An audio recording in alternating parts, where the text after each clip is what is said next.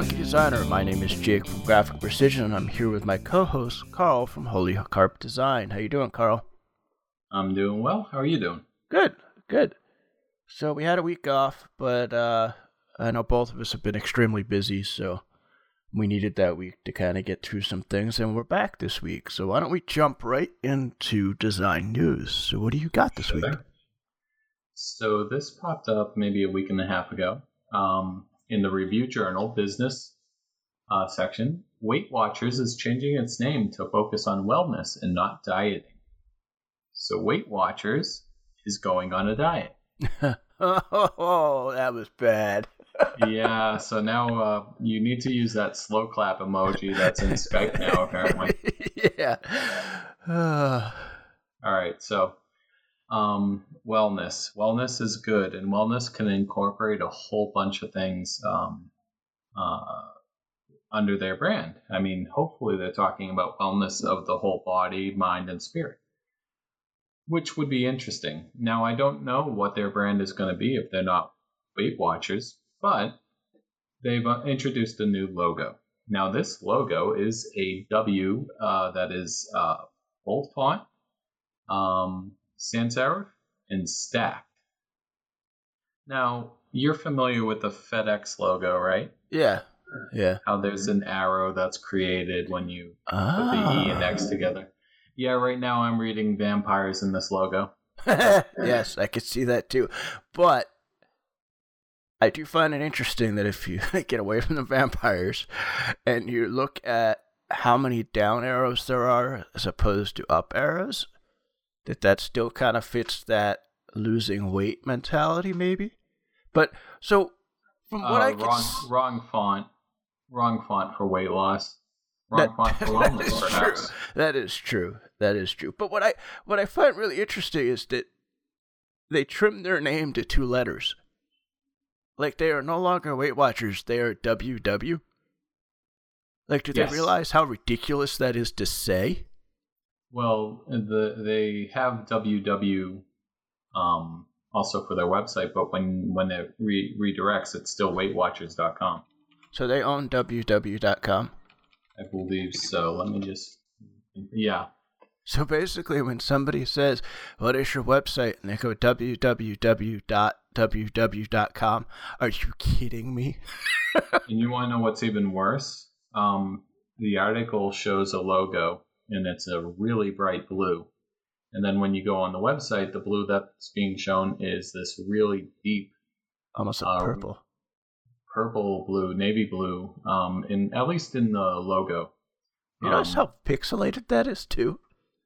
Yeah, and they're using both blues, actually, throughout the site. So good on them for using these analogous colors. Analogous being on the same side of the color wheel, for anyone that doesn't know. But they're also using all of these kind of generic icons that I can pull from Big Stock, which is one of the sources that I use when I need quick icons. Are they? I just don't know what their approach for wellness is. Maybe they're trying to launch this app that they're trying to do. Well, I think they're trying to get away from just being food related and just being My understanding is they're trying to get away from the term dieting. They don't want people to say that it's a diet. And I know that some of the other wellness brands out there that are like shakes for meal replacement, stuff like that, they talk about that it's not a diet, it's a lifestyle change. Yeah, and I'm familiar with that because the one that I had hopped on to get my wellness taken care of is Optavia, which is, or Optavia, I forget how they pronounce it, but it's Optimal Life, because Via being life in French. Yeah. And their logo makes sense because it's kind of this roundabout shape that goes around a circle, and it kind of gets thinner as it goes around. So yeah, that makes sense. Yeah. They're trying to promote optimal health. So. Yeah, I'll be curious to see where this goes. I think that's kind of what Weight Watchers or WW is trying to do, is they're trying to incorporate more than just healthy eating. They're probably going, I would think, going into more some mental health issues, lifestyle changes, like not drinking as much, not smoking. Like they're probably going to incorporate a lot more stuff other than just the food side of things. But from what I could see, their website is still very prominent to the food end of it. So it's interesting. I think brands sometimes when they are big like this, they tend to feel like they need to rebrand to stay relevant. And I almost get the feeling this is more of a PR stunt than anything else to really push the brand up top again. But as I could see, we can blame Oprah for this, because apparently she made such a large investment in Weight Watchers that's what caused some of this. So we'll just say it's Oprah's fault. Now, wasn't their last logo like Revenge of the Crescent Swoosh? Yeah, I believe so. All right, this one may be marginally better then. Yeah, I mean, I don't think it's a bad logo. I just think it's kind of blah. Like, it's just two W's in a circle. Like, come on. Like, give me something more unique. So one of the things I look for in a logo is what the inherent concept is. I'm not seeing it. I'm not seeing cohesion here. I'm sorry, I'm seeing vampires. You just can't get past that, can you? I see the teeth, and it's Halloween. I was going to say it. I was thinking like jack-o'-lantern too a little bit when I looked at it. So it's like I could definitely see why the vampire thing's hilarious though. I don't know. I'm curious if what you guys think about this. Check it out at the show notes, and the show notes are going to be at rookiedesigner.com/RD178, because this is episode 178. So I'll be curious to hear what you guys think. Leave us a message on Facebook, or you can shoot us an email, and go to the website and find that information at rookiedesigner.com. So the other news item we want to talk about, and I would be surprised if people haven't heard about this because it was such a big deal. Basically, Banksy had a piece of artwork that was up for auction, and it ended up getting to the point where it outbid his other highest, which was from 2008. And the best part, and I want to know how he did this, but as soon as the hammer came down that it was closed, the sucker shredded half of itself. It literally fell in the frame and started to shred itself. And I just thought it was absolutely brilliant. It totally fits his style of anonymity and just being kind of a prankster. And obviously the graffiti is part of that too. But I just thought it was absolutely amazing that he did this. And if you haven't seen the video is the best, because we're talking about a whole bunch of nose up in the air, like stuck up people in this ridiculous contemporary art area that see this happen, and you could just see on their face that none of them really believed that it was actually happening. They couldn't believe that somebody just paid $1.4 million or pounds. I can't remember. I think it was $1.4 million, and then it was some conversion to pounds. But they couldn't believe that this was actually happening, and it was hilarious to see some of the expressions. The best thing were the people standing right next to it that seemed completely oblivious to what was going on. And then the other thing that I've heard some people talk about in other podcasts and stuff is, so now are all pieces of artwork going to have to go through metal detectors and all this other stuff to make sure that this doesn't happen again? I mean, it was absolutely brilliant. It was hilarious. And I have a lot of respect for this person because nobody has ever seen the person. Nobody really knows who the person is. There's a huge conspiracy that there may be more than one person involved with this, but his artwork is absolutely amazing, and it's all over the place. But I just find it absolutely amazing that he redid this piece of artwork. So I believe the girl with the red balloon is actually somewhere in London. And one of the things that somebody wrote about him was, and I say him, but we're not even sure if that's the case, that he gets upset when people cut his artwork out of a building. So if he puts the artwork up on the side of a building and they cut the wall out of the building and sell that for a ridiculous amount of money, because he's like, that's not why I do it. I do it so that it could be public artwork. So he actually redid this one as a painting so that they wouldn't do that to the one that I believe is in London.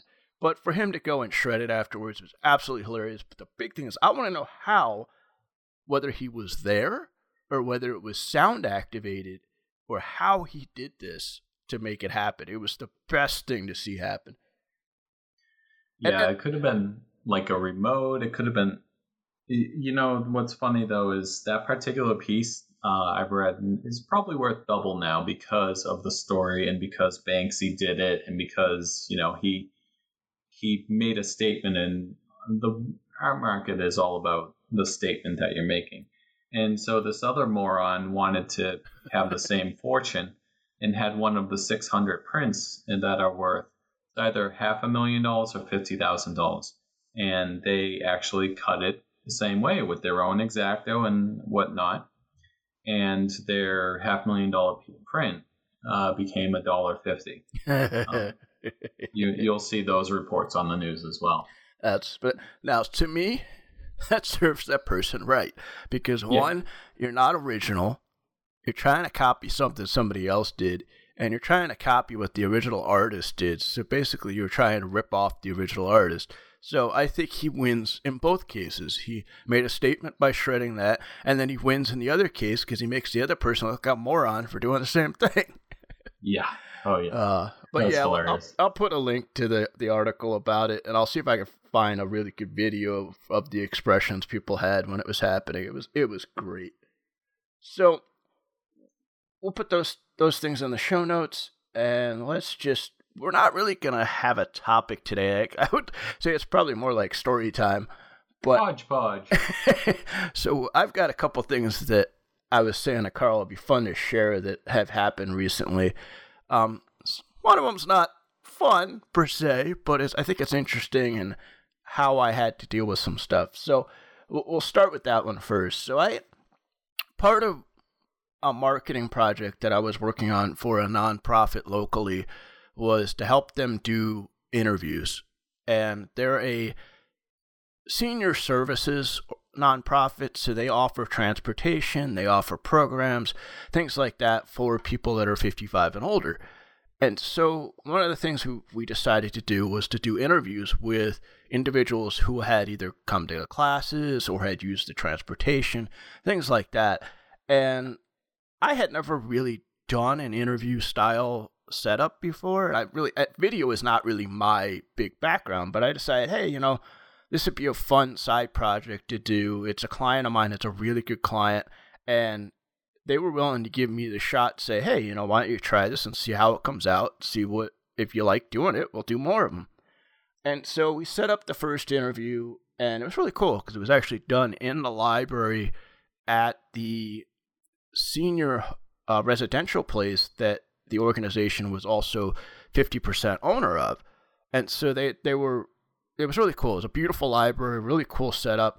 The individual was awesome. He was a really, really nice guy. A really cool story because we found out, he was 91 years old, so we found out the organization is about 115 or 120 years old. And so we found out he was a paper boy in the original home that the organization had a long time ago. Then we found out that when he ran for mayor of the town, his campaign office was the exact same place that the nonprofit is in right now. So he came in to talk to them about the transportation program, which is why he was being interviewed. And he was like, holy cow, this is exactly where I ran my campaign. So it was really cool that he had that connection as well. And then he utilized the transportation program when he was no longer able to drive. And then he also lived in the residential that was owned by half the nonprofit. So it was just neat to see all these different points that he was involved with. And boy, could the guy talk. It's amazing what the stories he would tell about how both his parents were immigrants, and his dad was a contractor and worked on one of the first bridges over a major river here that's like one of the only ways in and out of the city. And so it's really cool to hear that. And then he worked on like these arch windows that had like a sunray pattern to them in the building next door to where the nonprofit is. So it was neat to hear all these different stories. And like I said, the guy could talk forever. So I think I had hour and a half, 2 hours of footage, and I cut it down to 10 minutes because there was a lot of stuff that he talked about that had nothing to do with what we were interviewing him for. It was all stuff that he just would go on and ramble about something, and we just let him go. So I'm finishing up this video, and it took me longer than it probably should have. It just, because it's not something I'm fluent in, it took me a lot longer to do it.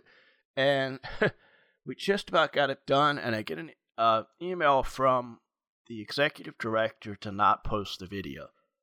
And I was like, oh, okay, maybe they decided that they want to add to it or something. She's like, no, unfortunately, the person we interviewed passed away. I was like, what? Yeah. Now, I will tell you, at 91, that's not surprising. I mean, he was 91 years old. We knew he wasn't going to be around for a long time. But I never would have thought, even working on the video, he didn't, like, I forgot he was 91. And he literally passed away like a week before his 92nd birthday. So it was like, he was not young, but personality-wise, he definitely was. So it was definitely heartbreaking because he never got to see the video. And one of the things I made a decision to do is I went to his viewing to meet his family and to tell them that, hey, I have this footage. I'll send you the rest of the footage so you have it. And what was really heartbreaking was to hear from one of his relatives that he was actually asking about the video in the hospital days before he passed away. And it's like, damn it, I wish I had known that because we would have gotten a copy to him. But it was unexpected. Like, we knew he had dialysis and stuff like that, but we didn't expect it to be that way. So it was unfortunate, but I had to basically say, okay, we're going to hold on to the video. We sent it to the family. Now, they've given us permission to post it. They thought it was a great video, and so I'm going to share. But it made me realize that sometimes you got to think about that stuff, that you got to think about what's going to happen to stuff that you work on down the road. Kind of put things in perspective, but I think what was more interesting to me is now I have this footage that we could share with the family and say, hey, here's some stuff you can have where he shares memories of being in the area and what he did in his adult life. But it was definitely a shocker. It is the first time I've had a project. It's funny, I say it's the first time I've had a project to do something weird on me like that, but it's not, because I had another project that got put on hold because of something that happened in an African country. So I've been having some really weird stuff go on with projects I'm working on lately. What about those ones where you're working with a larger client and the person that is your contact is either fired, quit, left under whatever circumstances, but the project still has a little life in it maybe, or other people may still want you to use it? I mean, for you, I'm wondering, will the family endorse and allow the project to be released at some point, maybe with a dedication prior to the video? As the client kind of nix that thing and let it just live in the archives? It's funny. I was wondering what was going to happen with that too, and with talking to the executive director, she did get permission to have the video put up, and they were very much in favor of it being shared.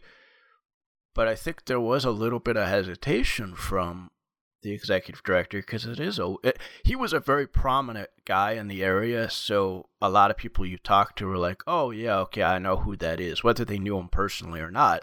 So it is kind of that mixed feelings. Like, you don't want to feel like you're sensationalizing him to bring eyeballs to the organization, but at the same time, as long as the family endorses it and says, yeah, we do want you to do it. So I could see where the executive director had some mixed feelings. So we did decide that we are going to put a dedication to him at some point in the video. And I got to work on that. But yeah, it's funny because it really was an interesting situation to have happen. And it also made me realize that procrastination is really damn evil. And Yes. I had procrastinated a little bit on this project, and there is a twinge of guilt where I should have had this done a little while ago. But that probably would not have changed the outcome. He still would have passed away, and it still would have been awkward. So it was a really strange thing to have happen. Yeah, that's tough. But going back to what you were saying about somebody that you're working with that either leaves the company or gets fired or whatever Or passes away. or passes something. away, which actually we had another one happen in the paper I work on. Well, we ran an ad for somebody that was no longer with us. So in the ad, they actually talked about people who worked in the company. Well, we ran the ad because we ran it last year at that time and sent it to them as a proof, and they just, sometimes if somebody doesn't respond, we've already done our due diligence. We've sent them the proof. We ran the ad and we found out the person was no longer alive. So we no longer run their ads unless somebody responds, because that was another really awkward thing to have happen. But it is interesting when somebody does leave a company and you have a project that you're working on and you wonder if it's going to be passed on well, how your relationship with that person's going to be. It's really interesting. I haven't had it happen too much, but it has happened from time to time where somebody will leave a company or be fired or something, and I have to continue a project. I mean, how has that happened to you? Oh, yeah. When you're working with some of these larger corporations, like within certain departments, you may have a point of contact that either will approve your invoices or maybe they're the client internally. If the client internally leaves, then your project is handed off and you at that point become the expert on the client's needs, because they're going to lean on you to do an awful lot. And I've had that happen with one particular client. Every year, they either put an intern in charge of the particular project that I'm doing, and the intern just moves on, or they flip around some of the executives to different departments under the massive corporation that they're in. So you're the expert and you're the name that they come to year after year. And so that's kind of nice. And then someone else out there in the world has your name and they come calling later. So you now have a larger client base, which is great. I just got called today from someone I worked with 8 years ago for a project. So that's cool. That was great. Yeah.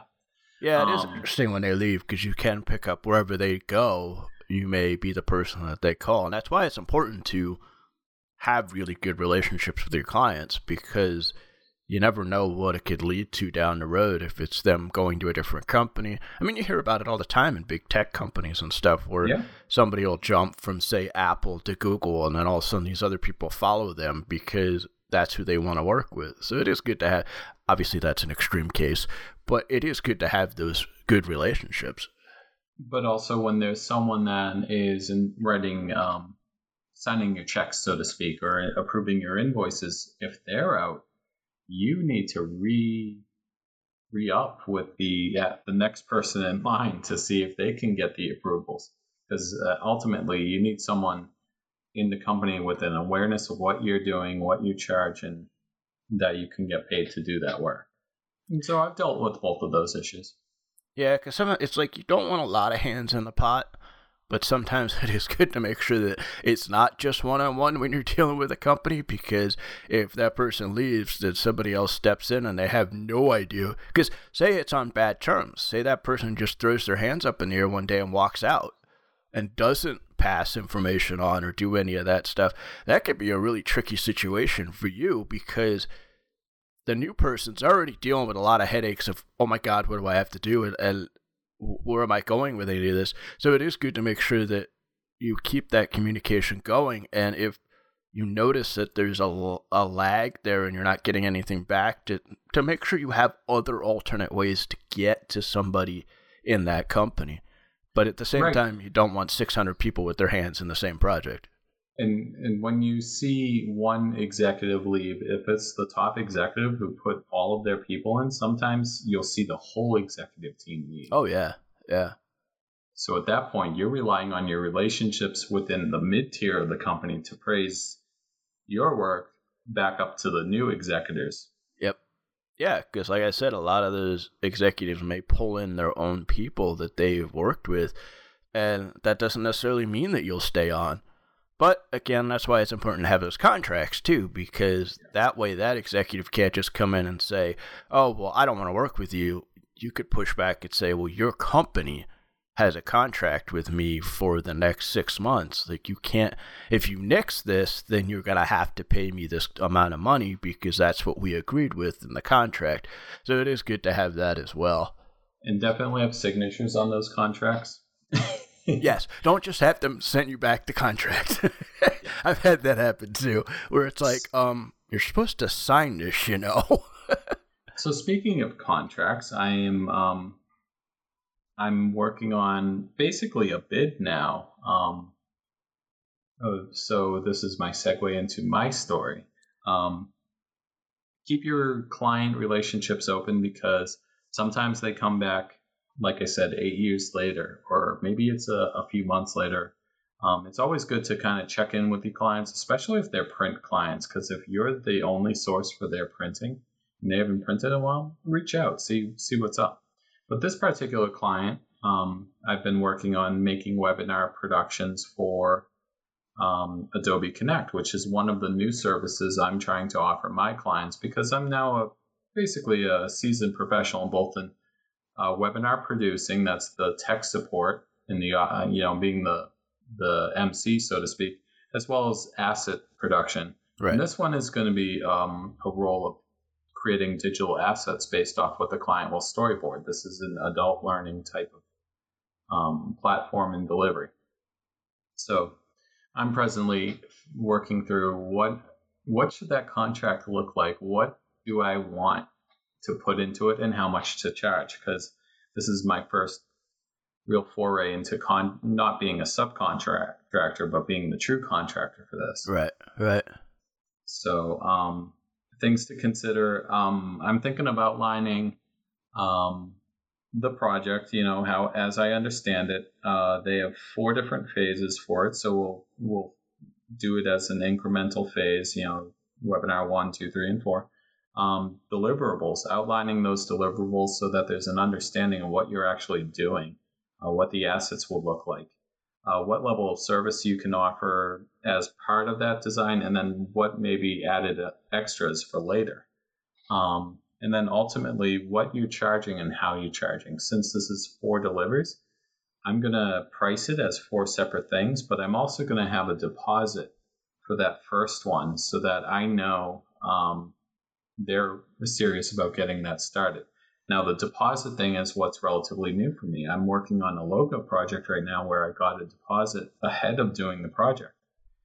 And that's not been my habit. My habit has always been waiting until they're happy with the work and charging them afterwards. But that doesn't butter your bread. You need an influx of cash. Yeah, that's something that I think a lot of designers, because we always think that when I go to the store and I buy my bread, I buy the physical bread after it's cooked and it's baked and it's in its plastic, and I go up to the store and I pay that money. That store, I don't put a deposit down a week before that bread gets here to buy that bread. So I think that's where that mentality comes from, is from the retail side of, I don't put a deposit down before I get my product. I decide, okay, I want to buy something, I buy it, I pay for it then. And the manufacturer has to put all this money up front and all this time and all this product up front before they get paid. That's a dangerous place to be when it comes to intellectual property and it comes to creative services, because number one, like you just said, how do you make sure somebody is very serious about hiring you and is very serious about this project? Ask for that deposit, because the minute you ask for that deposit, that will put a switch on their head to say, am I serious about this, or am I just hoping that I can get away with something? But also, like you said, you need the influx of cash too. Like if you always wait till you're done, you're spending a lot of time and a lot of resources hoping you, because the other problem you run into is, say you do net 30 with a client. Well, now you're done with the project, and now you're 30 days after that getting paid. So it really is important. That deadline by just ignoring your emails. That's happened before. Yeah, and you need to make sure that deposit is non-refundable. Yes, and absolutely. You need to spell that out into your contract too. Yeah, absolutely. I mean, I've been fortunate. I haven't had a lot of situations where something's been canceled on me. So it is important to have. It's funny because I'm thinking back, and I've had one instance where I was working on a logo project, and they decided to go in a different direction, and they did not get their deposit back. No complaints. No, they actually followed to the letter what my contract said and sent me a certified letter that said we've decided to go a different direction. And I was like, well, that was a smack in the face, but at the same time, wow, my contract actually worked. So it was like, it was all spelled out and they followed the rules. So right, which is awesome. Good on them. Yeah, it was like, good on them. Sucks I don't have to do the project anymore, but at least that Does it though? I know. Well, I'll be honest with you. Part of me was kind of glad that one went away. But I have had a deposit given to me for a project that never started.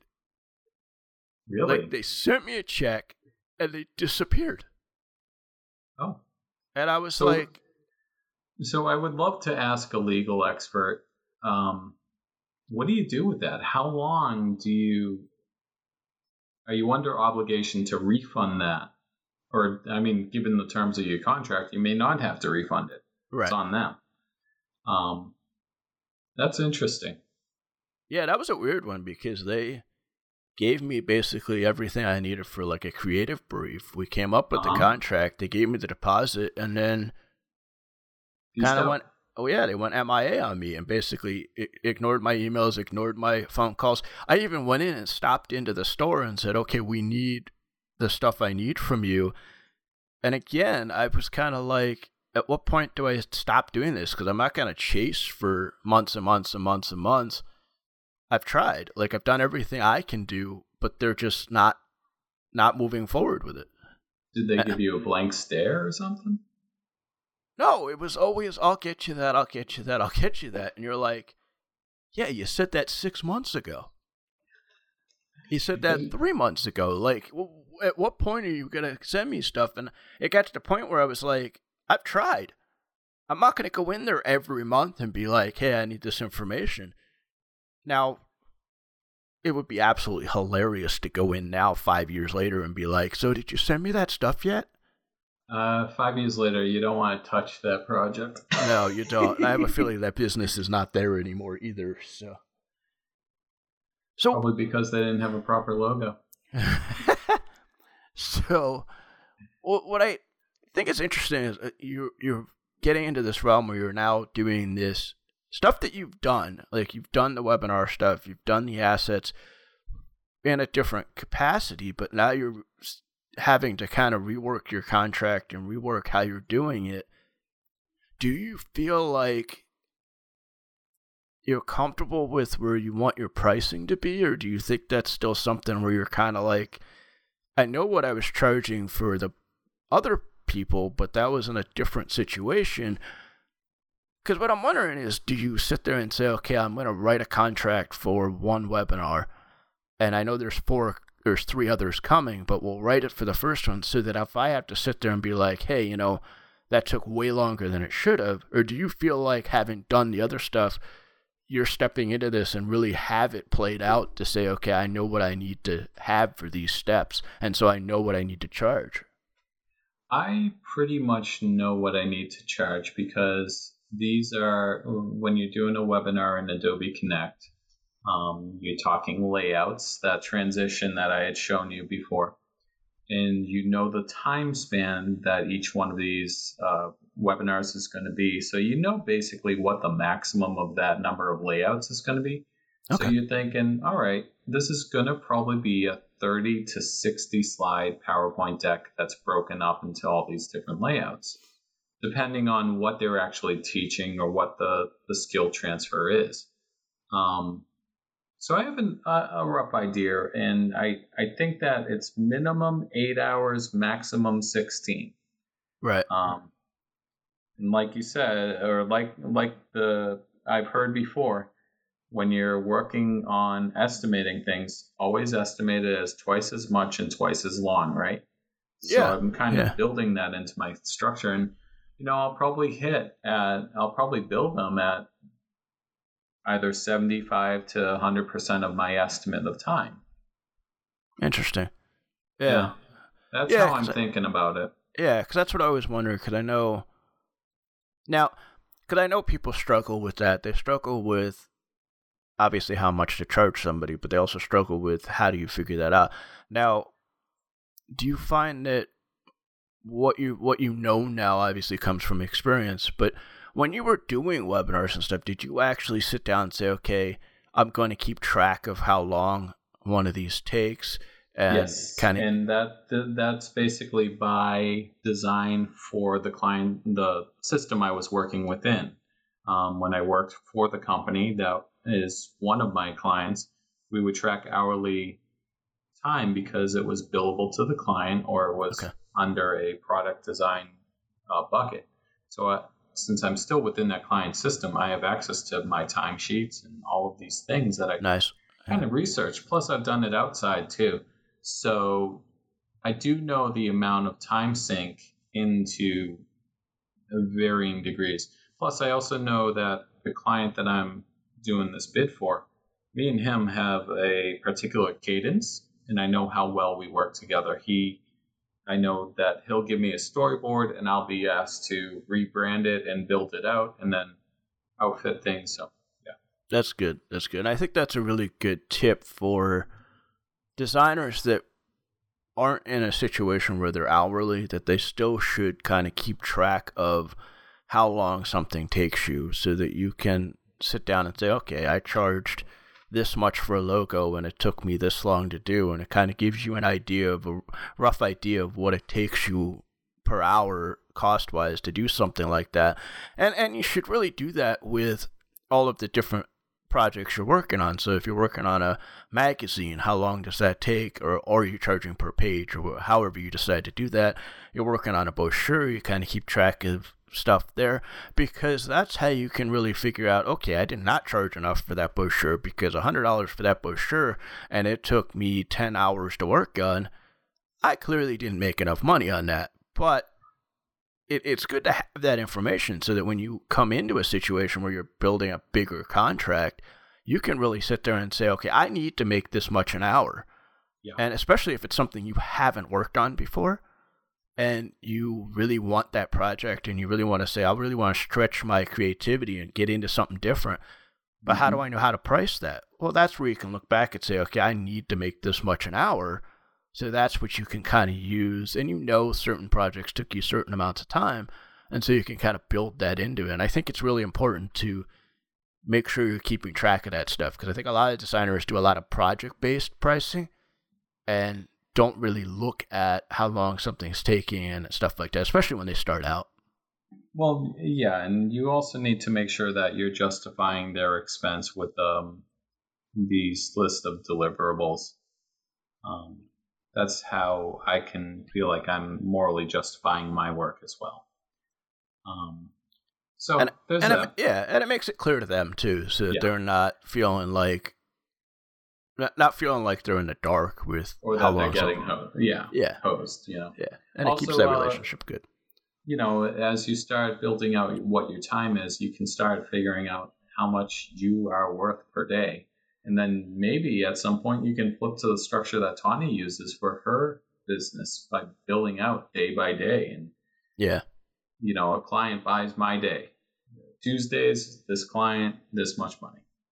So Yeah, that is an interesting way, and I'd be curious to talk some more with her about how she made that flip. And I think a lot of that was realizing she needed to spend more time on her own business. And I laugh because I think that is the number one thing that I fall short of, but I definitely know it is when it comes to my clients. When I'm doing marketing consulting and I'm like, so what are you doing? And they're like, I'm too busy. And it's like, well, you do need to work on your business once in a while. So I'm just as guilty of that, and I'm trying really hard to not be, but that's a tough thing to do. Yeah, so do you Go want to do your other story, or do you want to talk about how to create those opportunities to kind of find and network and business stuff? I think I'm going to hold on to my other story because we're already about 35, 40 minutes already. So I do want to hold on to that story for another time. And okay. We could definitely talk about how to make those opportunities in the next podcast or in another podcast, because I think that is important. Yeah, those stories were kind of random, but hopefully you guys got something out of those. Like I said, procrastination is evil. Contracts are good, and figuring out how much you're worth is good. So I think there's some good points in there. So why don't we jump into recommendations? You have not shared with me what your recommendation was going to be, so I'm really curious what yours is. Right. So the other day I went to a whiskey tasting over at Redstone Liquors here in, I believe it's Stoneham, Mass. They have a lovely little room set up in the back of their store where you can do all these whiskey tastings. And as I'm walking around the store looking at stuff, I see the Dunkin' Donuts symbol. I'm like, what? And hold on. What did you call it? Dunkin' Donuts. Which it is not. January 1st, there will be Dunkin'. Yes. But not everyone around here is from New England. So we still call it, Dunkin' Donuts for now. Yeah. So I see the logo, I see the colors, and then I see it's a co-branded product. Yep. Harpoon Ale has put out a Dunkin' Donuts coffee porter. And this thing was selling like so quick up here. It's crazy. Yeah. Like it was almost gone the same day it came in. People buying it by the case. I only bought a 6-pack. Now, if you're not a porter person, you will not like this. But it is a really, really tasty coffee porter. I mean, Dunkin' Coffee, we're biased to it because it's the home team. But yeah. So Harpoon is also another local brand. So these two brands kind of collaborated and came up with this. I really liked it. I like those special ales. Yeah, I am not a porter person, so I saw that, and the first thing that went through my head is hell no. But I did think the collaboration was really interesting, and I kind of wondered if part of that was on purpose with the news of going to Dunkin', because it's labeled as just Dunkin', correct? Like it doesn't actually. So. Yeah, I think it actually said just Dunkin' on it. So I think it was interesting that kind of came out right around the same time that they were talking about the name change. So that's interesting, and I always love those kind of collaborations that happen. Yeah, it is Dunkin'. It is Dunkin'. Okay. Yep. It is interesting because a lot of small breweries are doing that around here in upstate New York, that they will invite the brewmasters from another brewery in, and they'll do like a collaboration brew, and it'll be a special limited edition brewery. So it's brew, and it's interesting that two big powerhouse companies like that are both local to Massachusetts decided to do that collaboration. So interesting. But you're not going to get me to try it because I am not a porter person at all. Are you sure? I can pop my last bottle in the mail. No, because unfortunately, I had one that was given to me by my sister-in-law that was a limited edition beer that she waited in line for, and I told her eventually, but I did not have the heart to tell her how bad it was when she first gave it to me. I was like, you waited in line for this? I am so sorry. It was horrible. But everybody has their different tastes in beer and stuff, so that's interesting. Yeah, pricing does not mean good. The most expensive whiskey at the Whiskey Experience in Edinburgh is awful. It's like $300 a glass, and it's terrible. Yeah. Well, that's because it's been sitting there so damn long. It's like acid then. Yeah, I agree with that, especially when it comes to whiskey. Like, price isn't... And it's the same thing with wine. Price isn't always an indicator. So my recommendation is the website meetup.com.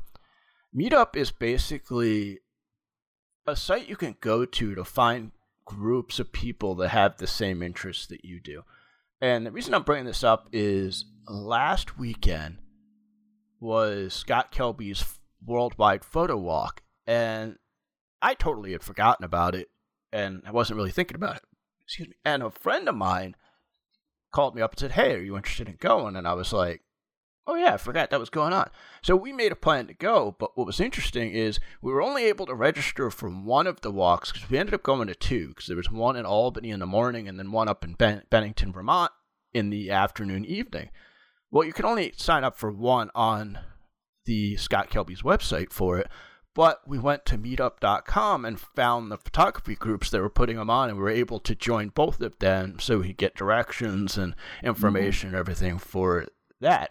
But I have used Meetup for finding out about gaming events. I've found out about other photography events, about hiking trips, camping trips. It's a great way to find a group of people that have a passion that's like yours or similar to yours. Or even if you want to try something completely different and you want to find a group of people that are doing that, it's a great way to do that. It's free to sign up. And the nice thing is, like, there's a couple photography groups I belong to, and they'll post small events in there. They'll post, "Hey, I'm just going to be driving up to the Adirondacks this weekend. Is anybody else interested in going?" And so you might only have a group of 2 or 3 people. Or you may have, like, 2 or 3 years ago when I did the photo walk, we had like 40 people. And that was done through the meetup.com as well. So Meetup's been around for a while.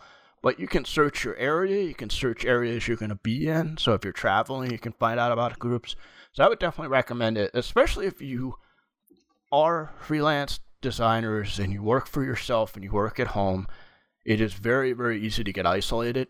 This is a great way to find people who have similar interests and get out of the house and go meet some people and have a good time outside of doing your business all the time. So I highly recommend meetup.com. We'll have a link to that. We'll have a link to your porter beer, what that is. And it everywhere is selling it really quickly. So I'd be curious if anybody can even find it right now.